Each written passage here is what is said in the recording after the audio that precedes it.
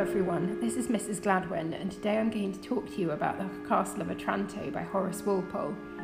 The Castle of Otranto is generally considered to be the first Gothic novel. When we read it, it seems absolutely full of Gothic cliches. It has hidden identities, ancient feuds, tyrannical patriarchs, secret passageways, supernatural forces, and virtuous, vulnerable women.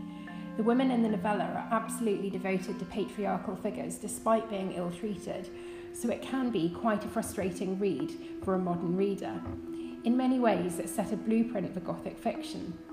However, there's actually a lot more to it than meets the eye.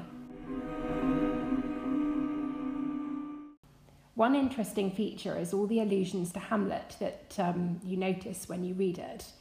Both works address the question of usurpation. The central themes are the same. In each, a prince struggles to cling on to power and secure his dynasty. It purports to be a translation of an ancient manuscript from the period of the Crusades or shortly afterwards, which sets the story in an ancient past, another feature of the typically Gothic novel. It contains an interesting blend of supernatural and fantastical medieval literary techniques mixed with the realist fiction that was popular at the time. So in many ways, it actually defies cliches and is quite a difficult novel to pin down and define.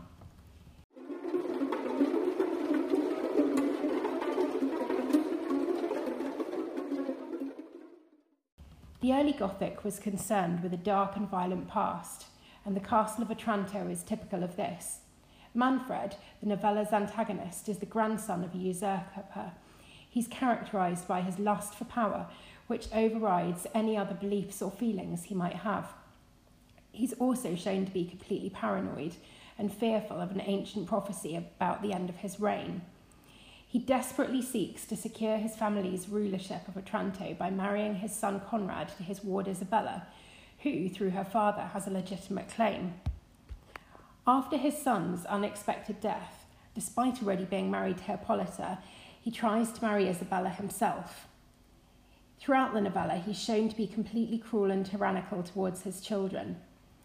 His obsession with marrying his late son's fiancée is incestuous, which is another typical feature of Gothic fiction. To me, Manfred is a character inspired by the medieval kings who often used any means necessary to cling on to power. This is reinforced, of course, by the novella's settings in the ancient castle, as Gothic fiction very typically uses settings such as ancient castles, ruined abbeys, and crumbling buildings.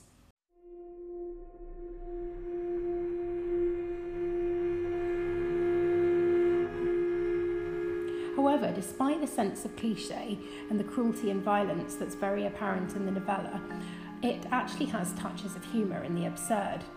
Walpole said it was an attempt to blend the two kinds of romance, the ancient and the modern. One example of the absurd within the novel is when Conrad is killed by the giant suit of armour falling onto him. It seems such a ridiculous situation that it's very hard to interpret it as a tragedy. Are we meant to take this novella entirely at face value, or is it in fact a spoof of medieval literature? This is a question which has baffled critics for years, and I think you can only really start to resolve that question by reading the novella for yourself. It's a quick read and it's a great story and will keep you turning the pages, so I highly recommend picking it up. Thank you very much. Goodbye.